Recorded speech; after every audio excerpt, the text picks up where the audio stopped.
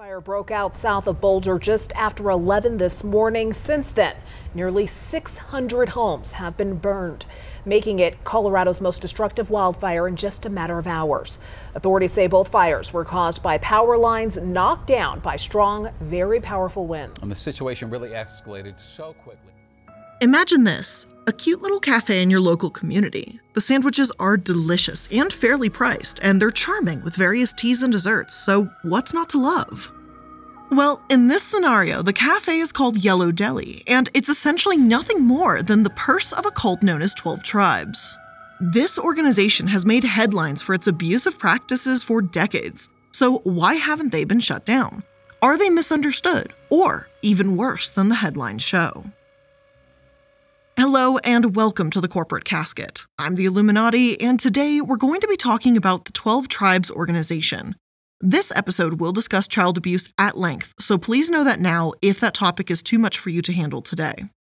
I can't really give you a timestamp because it's kind of scattered throughout, so if you just can't hear about it today, this episode in its entirety is not for you. Whereas IBLP was cult-like and kept their founders' abuses secret, reports against 12 Tribes allege that the entire community is actually just a cult that believes in beating children regularly as a form of discipline. Needless to say, this is an extremely difficult episode and a difficult topic to broach, but it's one that I wanted to discuss and bring awareness to in the off chance that some of you might be financially supporting them without even realizing it. And I'll talk about it later on, but I know I was too. So let's start, as always, with the background of this organization. Albert Eugene Spriggs Jr. was born in 1937 to a devout Methodist family in Tennessee. He was unsettled and seemingly indecisive about his path.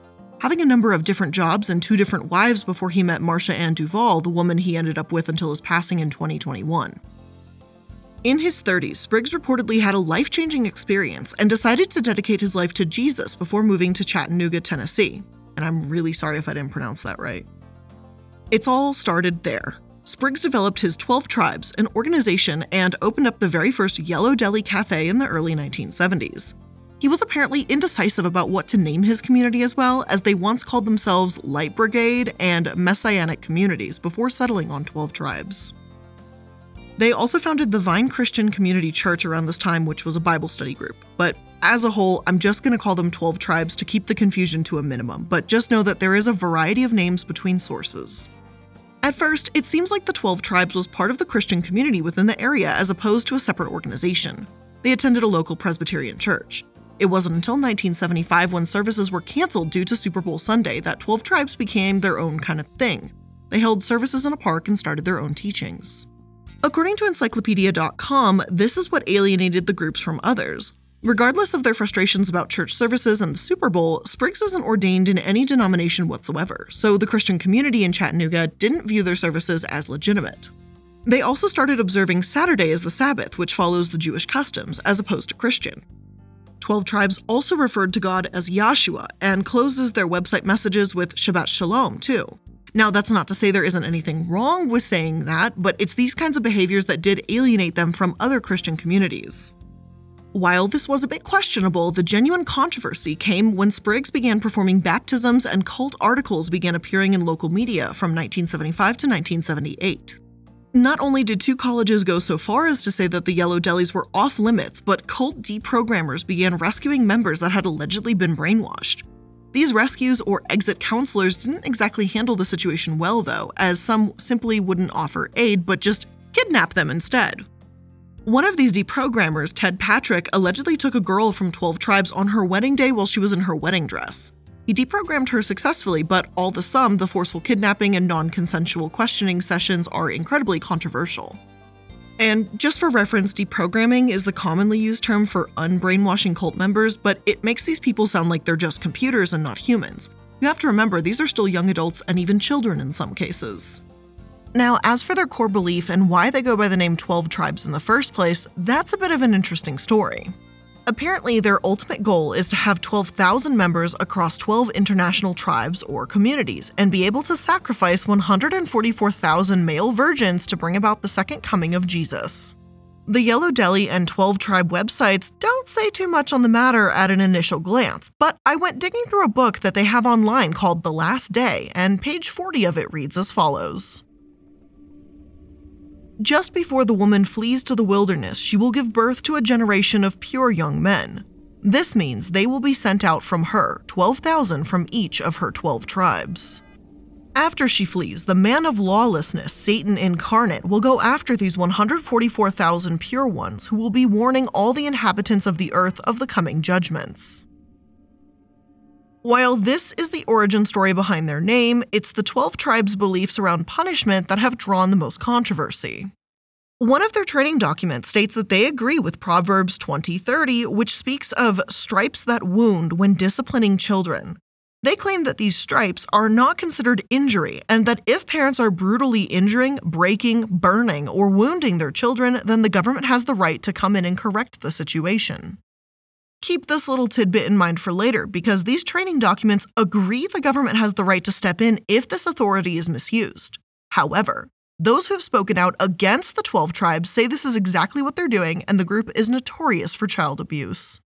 The complaints about child abuse did not take long to surface in 12 Tribes history. After all the opposition they faced in Chattanooga, some of the members decided to move to Island Pond, Vermont. Their movement became even more close-knit, and it was there that people began to worry for their children. A monumental piece of 12 Tribe history took place on June 22, 1984. According to a New York Times article released the following day, about 140 state police officers and social workers raided 20 homes and took 111 children. They did so after 12 tribes, at that time called the Northeast Kingdom Community Church, refused to answer complaints about child abuse and neglect. Prosecutors requested the children be detained, but the judge, Frank Mahady, refused. At that time, it's still unclear why, as the court proceeding was closed to the public, but the executive director of the American Civil Liberties Union in Vermont, Scott Skinner, wondered if that state had overstepped its bounds in a warrant that is too general. The church members didn't resist, and the case was dismissed. At that time, there were about 412 tribe members locally, a third of Island Pond's population. Unfortunately, there simply wasn't enough concrete evidence that abuse had taken place. One AETV broadcast featured a former member, Sammy Brosseau, alleges that children were never examined and that the dismissal only took place because they couldn't obtain warrants for every child. Some of these children were given Hebrew names within the community, but their legal names weren't used or known. Plus, since the community moved around, it was actually hard to obtain a legal address for them too. All the same, years later, a civil suit was filed on the matter. It alleged that the raid was grossly unlawful and that some of the children had been traumatized by the day's events. One young girl, Tiffany, was only 12 when the raid took place. She hadn't even been a member of the church, but was just there visiting her aunt when a state trooper ordered her to board a bus with no explanation. They came in and scared them half to death. Her constitutional rights were violated. You just can't come in and do something like that, Tiffany's mother told the New York Times. Yet residents in Island Pond insisted that they had seen church members whipping their children in the streets. A church elder himself, Charles Eddie Wiseman, had apparently beaten a church defector's daughter for 7 hours and told residents that, quote, even little babies have a fallen nature and need to be disciplined. Eddie Wiseman has been referred to as Spriggs' second-in-command or right-hand man before, so to hear this language from such a high-ranking elder is disturbing, to say the least. The way this raid was conducted gave the 12 Tribes organization a sympathy card, so to speak. To this day, they commemorate the court ruling on the 22nd as a day of deliverance and make YouTube videos on the topic called 1984, when a state came to take our children away. Vermont was raided by local authorities. More than 100 children were taken into protective custody. The state feared the children were being badly beaten as part of the strict discipline imposed by church parents. And that's just what the state is trying to do, prosecute if there is evidence of child abuse. And in my opinion, this is one of the reasons, and a very clear reason, why due process is so important and why it needs to be upheld. The 12 Tribes is able to play victim here after their case was mishandled. I won't deny that what was done to these children is messed up, potentially, of course, and the raid should have been conducted better, but that doesn't mean the raid shouldn't have existed in the first place. When you accuse someone of a crime or misdeed, it has to be investigated properly. Otherwise, it's a cry wolf situation, making it more difficult to accuse them later. And personally, I think that's exactly the problem that the state ran into. Now, coincidentally, about a year after this raid, the group received a Stone Kingdom revelation that they must reject conventional society. Luckily for us normies, this revelation also added a middle ground between the saved and the damned, where people who have never encountered the tribes will live during the second coming of Christ. The more isolated the group became, the stranger the values they adopted. The colonist Roger Williams has become something of a patron saint to 12 tribes. Roger Williams governed Rhode Island, the first American colony to be based on separation of church and state. He started the first Baptist church in America, and he was an enemy of the Puritans that advocated strict moral and spiritual codes. And quite frankly, that's definitely not someone that I expected as a patron saint of 12 tribes, but hey, here we go. Nonetheless, the 12 Tribes website has an entire book dedicated to him. Around this time, 12 Tribes also began calling themselves the Messianic Communities, and it took quite a while for them to arrive at their current name. Throughout the 80s and 90s, they also focused on expansion, opening branches in Canada, Australia, Brazil, Spain, Germany, Argentina, and the UK. Despite the growth, it seems like 12 Tribes became more secluded and cut off from the world. One source explains this change in strategy as recognizing their vulnerabilities and coming to a partial compromise with society. They would actively seek out supporters among members' families, speak to journalists that offered them more balanced coverage, negotiated schooling with the state board, and had communal households in various areas, as opposed to only communes. In other words, their values didn't really change, but they wanted to look good to avoid another raid. At least, that's how it comes across to me, in my opinion. One organization called Question 12 Tribes has compiled massive amounts of information, news articles, videos, and teachings from 12 Tribes itself to discredit and denounce the organization. If you click on the USA tab on their website and scroll to the archives, there's only one single article about them in 1986. This article was about both their Winnipeg community, which claimed to be mistreated because of their lifestyle, and a member named Edward Dawson, who was arrested at a commune in Santa Cruz, California. The latter had been involved in abducting an 11-year-old girl from Nova Scotia who was returned to her mother after 2 years. Yet despite this absolute bombshell, the idea that they were involved in child abduction, there's not a single article involving them in 1987. The only ones are for 1990 and 1991. The 1991 article also discusses kidnapping in some capacity, as the community hid 2 missing children from their mother. It was later discovered they had encouraged the father to bring his children to 12 Tribes, the mother being an ex-member herself. It took 8 years for the children to be returned to her and to readjust to life away from the cult. While these incidents are despicable and say a lot about 12 Tribes all on their own, the news about them seems relatively sparse at this time. So let's take a look at some other 12 Tribes values before we get into some of their more modern-day controversies. And before we continue on to talk about their values, I'm just going to go ahead and place the sponsor here. There's really no good place to put a sponsor in this episode, just to be totally honest, so this is where it's got to go. Thanks to 7% inflation, everything costs $1 gazillion right now. So it's a relief to find savings where you can, and you can find them with Mint Mobile. Mint Mobile is the first wireless company to sell online only, and their lack of overhead translate into serious savings for you. And when I say serious savings, I mean some serious stuff. Their plans start at just $15 a month. And all their plans come with unlimited talk, text, and high-speed data, all delivered on the nation's largest 5G network. With Mint Mobile, you can choose the amount of data that's right for you and stop paying for data you don't use. I've had them for over 1.5 years at this point, and I think we're going on 2 years, if not longer than 2 years at this point, and I have 0 complaints. Calls don't get dropped, service is fantastic, text messages always go through, don't have problem using data, it's excellent. So to get your new wireless plan for just $15 a month and get the plan shipped to your door for free, make sure you go to mintmobile.com/casket. That's mintmobile.com/casket. Cut your wireless bill to $15 a month at mintmobile.com/casket.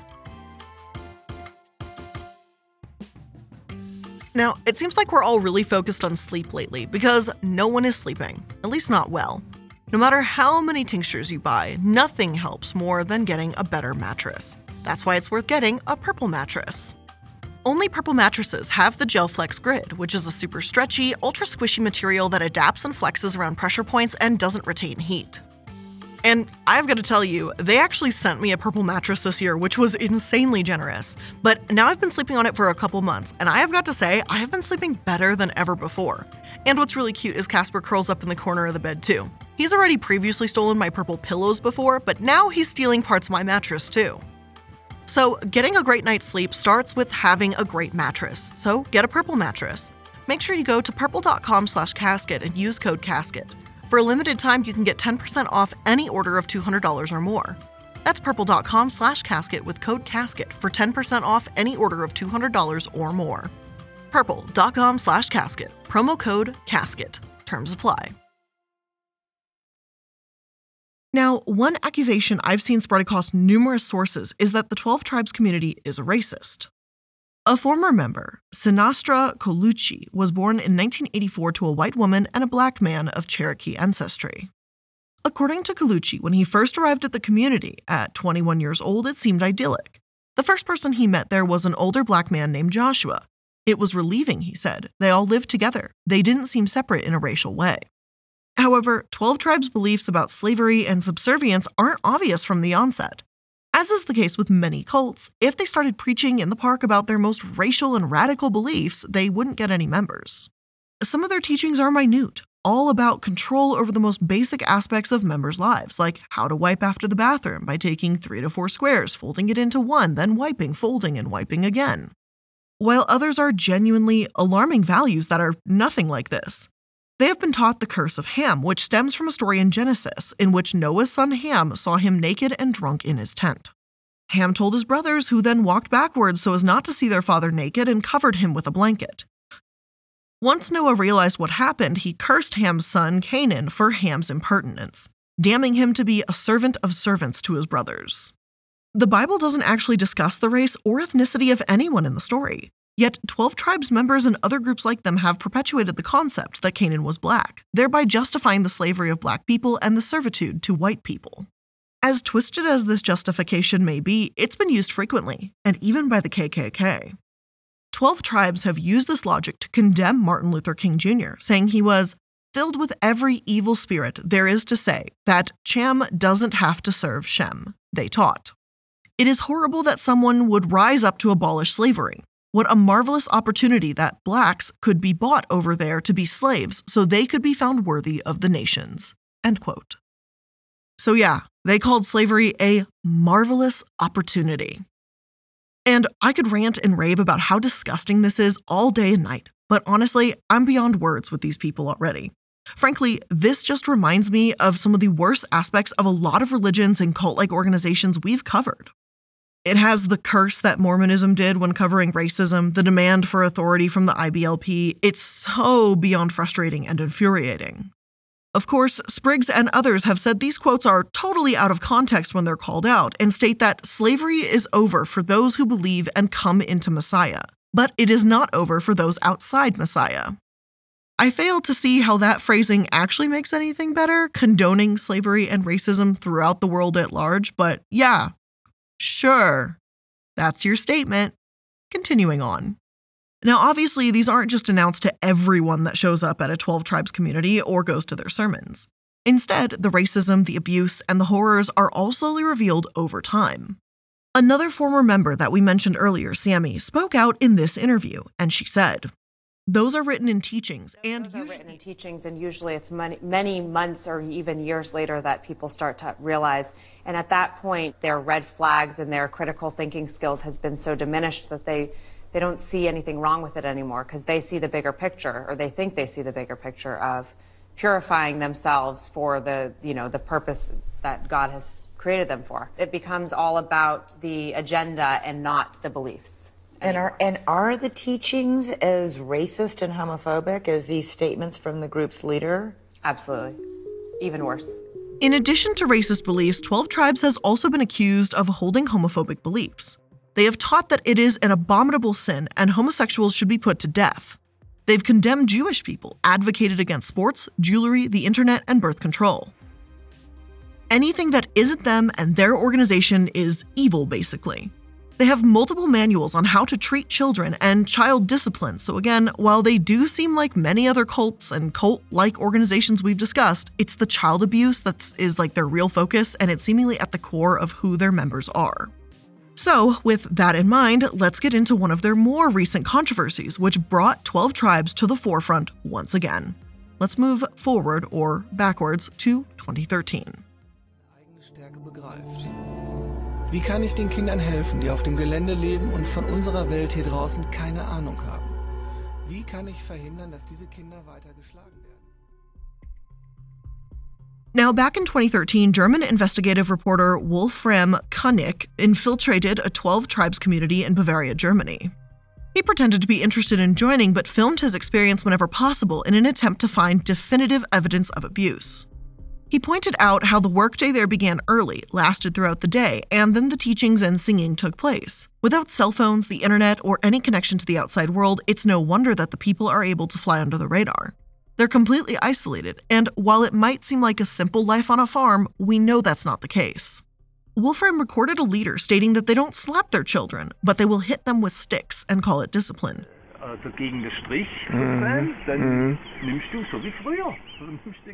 These beatings with rods could consist of a couple blows, or they could last for hours.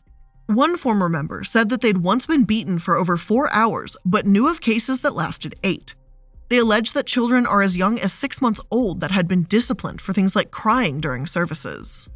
Still, despite the mountains and mountains of allegations, despite Wolfram actually finding the sticks they used and hearing leaders admit it, the government couldn't act because they still needed cold, hard proof. Basically, they needed to see 12 tribe members do it. So that's exactly the evidence that Wolfram delivered them. A secret camera was installed in a boiler room of the 12 tribe school where he found the sticks. There, the camera recorded dozens of child beatings. Sometimes other members of the community would hit these children. It wasn't just their parents, as children are largely seen as communal property, as a former member puts it. Although the German expert shows the beatings and they blur the faces, for those of you listening to this on YouTube and not in podcast format, I'm not going to put this on the screen for some pretty obvious reasons. All I will say is that this footage was extremely difficult to watch, and frankly, I don't recommend doing so. As devastating and as heartbreaking as it was incredible that Wolfram and his team managed to even get his hands on this type of information. In total, he gathered more than 80 documented cases of abuse. Corporal punishment is still lawful in the United States, but it's not in Germany. Therefore, this wasn't just a clear-cut case of child abuse, but illegal activity. The German government got involved, and those that he showed the footage was clearly disturbed by this, and he referred to it as the piece they were missing in order to go after 12 tribes. 40 children between the ages of 7 months and 17 years old were removed from the Bavaria, Germany 12 tribe sect and placed with foster care families. The Guardian reported at the time that police were looking to press charges, though 12 tribes themselves denied any abuse even took place, and they stated, "We are an open and transparent community which does not tolerate any form of child abuse." Now, even if I did believe that these parents were outliers or going against the community's wishes, which I don't believe it, I think the entire community allows for this purposefully, the fact that they deny the allegations when there are 80 documented cases goes beyond sheer denial. I don't know in what world they were thinking, oh, that never happened is going to work for them when there's literal video fucking footage of the beatings taking place. They're literally like, oh, Jim Bob, this is you on camera. And Jim Gob goes, yes, this is me on camera. Jim Gob, I don't know where I got that from, but anyway. He goes, oh, and here you are beating the daylights out of a fucking child for 4 hours. And he goes, yep, that appears to be me. They go, okay, so you beat this child. That's child abuse. He goes, no, it didn't happen. Like, come on now. Plus, remember how earlier I told you that they agreed the government needed to get involved should abuse take place? Well, guess what? This is the government getting involved, and here they are, acting as if they're the victims in the situation, having their children stolen away once again. The 12 Tribes community said that it was a dangerous thing what happened to them, stating that their children were taken away for no real reason, implying that they were simply being persecuted for their beliefs. Not long after these events, the German sect moved to the Czech Republic, where corporal punishment is still permitted. In 2013, the German magazine Der Spiegel even reported that 12 tribes may have smuggled children there to hide them from the police. Allegedly, 10 children aged 7 to 16 disappeared around the time before they were brought to Prague. And it seems like an act of someone innocent, right? Like, no one guilty just has children disappear, right? This news made headlines everywhere, with articles detailing the way community members shouted at the children before brutally beating them. People started to question the values of the 12 Tribes restaurants within their own communities. The emotional reactions were strong, but eventually, word of 12 Tribes fell out of the news cycle. However, just a few years later, word about them started to resurface once again. In 2018, A&E released an episode about the 12 Tribes that had brought more light on the situation. This is where former member Sammy told her story and explained the moment she knew she wanted to break free. She said that when she was 7 years old, someone had fooled around with her father's guitar during services. He was one of the musicians for the community. When he asked who did it, a young boy pointed at her and said, "I saw her do it." Sammy claimed she hadn't done it and told the community this, but her parents told her she was lying and sent her to her room. For the next week, an adult brought her one meal a day and asked why she wouldn't confess. This didn't make any sense to young Sammy because the adults claimed they could speak to God. So why wasn't God telling them the truth? I remember praying, saying, God, why can't you just tell them? Why can't you just tell them I am telling the truth? And I didn't understand. They would tell me God spoke to them. God spoke to me today and he told me this. So I said to myself, they're all full of shit. If they really did hear from God, he would tell them. And after a week, I said, it's all a joke. After that, I said to myself, as soon as I was old enough, I was out. Sammy was fortunate enough to be able to escape, and today she runs a nonprofit organization called Liberation Point to help others that have escaped cults navigate the world around them. Thankfully, not only did media sources start bringing more attention to 12 Tribes, but college papers did too. As the University of Colorado Boulder student newspaper pointed out, many of the 12 Tribes cafes, the Yellow Delis, are located by college campuses. After all, the younger someone is, the more in need of direction and community, and the more likely they may be to fall for a cult's tactics. Even in the A&E episode, one UTC student approaches the A&E recording team and Sammy as they enter a Yellow Deli, telling them not to believe the negative rumors that they've heard about the place. Hey, how's it going? I was just wondering what the deal was. I've seen y'all around. I just want to let you know I go to see here, and I've heard some negative stuff about these guys, but these guys are really cool. Oh, yeah? Yeah, they love you. They're kind to you. They treat you like human beings, as other people don't. Are you a member of their organization? Do you work here? Been thinking about it? I don't know yet. I'm just kind of new and freshman. He states that they're cool people, and though he's not part of the group, he doesn't know yet if he wants to be. I don't know, I'm kind of new. I'm a freshman, he says. And this is complete and total anecdotal evidence, so feel free to discount it. A member of my writing and research team has actually been to a Yellow Deli before within the past couple of years without even knowing about their complete history. She too can attest to the staff being exponentially friendly, welcoming, and talkative. And this is where I throw in my own anecdotal evidence about my own interaction with the 12 Tribes and not even knowing it. So I went and visited a friend down in Manitou Springs, which for those of you who don't know is kind of like southwest-ish into the mountains by Colorado Springs. And if you go on like the main road in Manitou Springs, there's this little coffee shop where it's not a coffee shop, but there's this little place. It's called the Mate Factor. If any of you are in the area, you probably know what it is. My friend was like, this is the spot. This is the place. They introduced me to it. I had a really delicious smoothie there and I was like, wow, this place is like really, really friendly. Like they're very cool, very chill, very nice. And this was a place that I was like, wow, like this could totally be a place where I can, go sit and hang out with friends. It's cute little town, cute little shop. Well, guess who owns it? 12 Tribes owns it. I didn't even know that I gave money to 12 Tribes. Now, obviously, retrospectively, I obviously would have never gone in if I knew, but now that I know, I will never go back. And I'm going to tell everyone I know that they are owned by 12 Tribes. And apparently, this is a place that's close to, I think, 2 college campuses in Colorado Springs. And a lot of college students go there to like study and hang out because they're open like super crazy late. Like I think I went there at like midnight or something and they were popping. Anyway, the point is that it's crazy eerie that the place is run by a cult, and it seems very nice and welcoming. So I could see how someone who is young and impressionable could absolutely start talking to someone, and then all of a sudden it's, you know what I mean? Like it just one thing escalates to another, and all of a sudden, oh shit, I might be in a maybe cult situation. Now, the CU Independent states that the Yellow Deli in their area has also faced accusations of potential child labor violations. Through their own personal investigation conducted by Nicole Dorfman and her reporting partner didn't unveil child abuse, they said that one younger child did appear to have been beaten at the nearby 12 Tribes compound. This article also alleges that the 12 Tribes members that work at Yellow Deli are unpaid, and when these reporters visited the commune, they saw the rods used to discipline children for themselves. Throughout the story, the hospitality of the 12 Tribes is mentioned, that they seem so kind, repeatedly offering tea, a tour of their gardens, and telling them about the 12 Tribes' history in Boulder. Yet, there was something off about them. The article explains. Simple questions, like asking the only other girl near our age what she was going to do when she turned 18 and presumably graduate high school, turned awkward. I guess I'll stay here, she said. While she paused in her answer, she looked at the adults around the room, seemingly looking for approval. The second time we came back, we saw her in tears, alone in the kitchen. The sense of the division between the community and outsiders was palpable. They talked about backstabbings and cautioned one another of those who would hurt them. They couldn't trust anyone or anything. I saw an extreme amount of control, especially over their kids. Members not being prepared for the real world, talk of outsiders being bad or toxic. It's all common behavior we've seen in cults. Experts on the topic, such as Catherine Mann with a PhD in religious psychology, has claimed that the tribes in Colorado University areas absolutely meet the definition of a cult.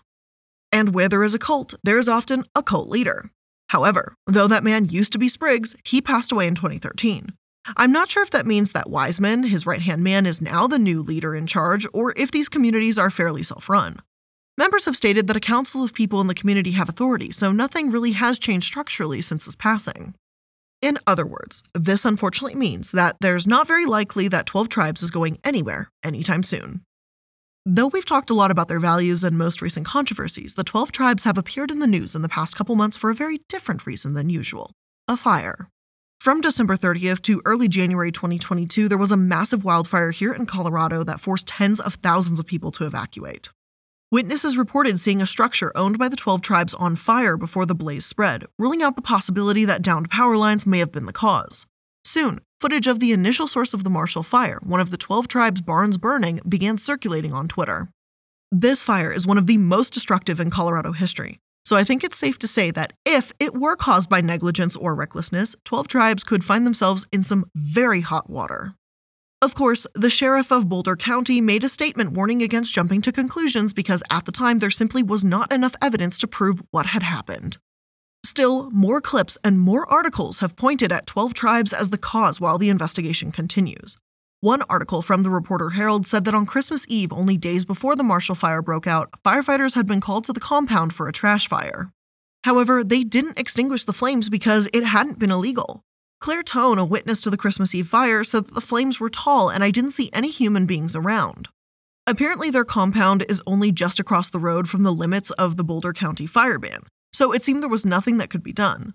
Claire also claims that 6 days after reporting the trash fire, she watched the beginnings of the Marshall Fire. When I saw the fire, I realized what I was looking at was the exact locations of where I saw the flames a week before, she claimed. And again, we simply cannot know for sure that this is the case and that the 12 Tribes caused the Marshall Fire for sure. Until there is an official report stating as such, I won't say they were behind this. All I'll say for now is that it looks very suspicious and questionable.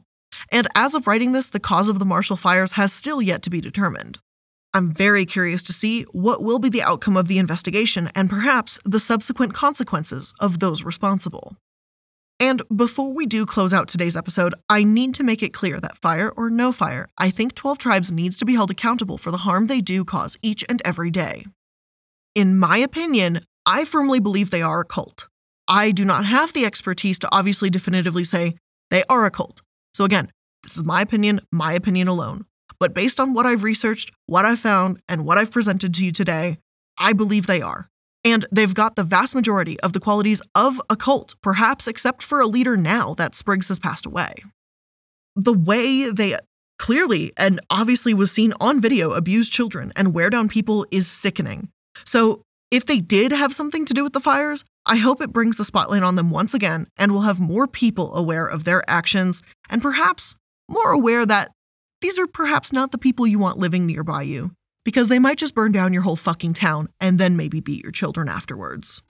But of course, that's my opinion. You can be free to make yours. My sources, as per usual, are always going to be in the description box so that you can see where I got my information to create this episode, see exactly where the quotes that I made came from, and all of that information so you can come to your own conclusion, research the entire articles, essays, whatever I found, you can look at them too.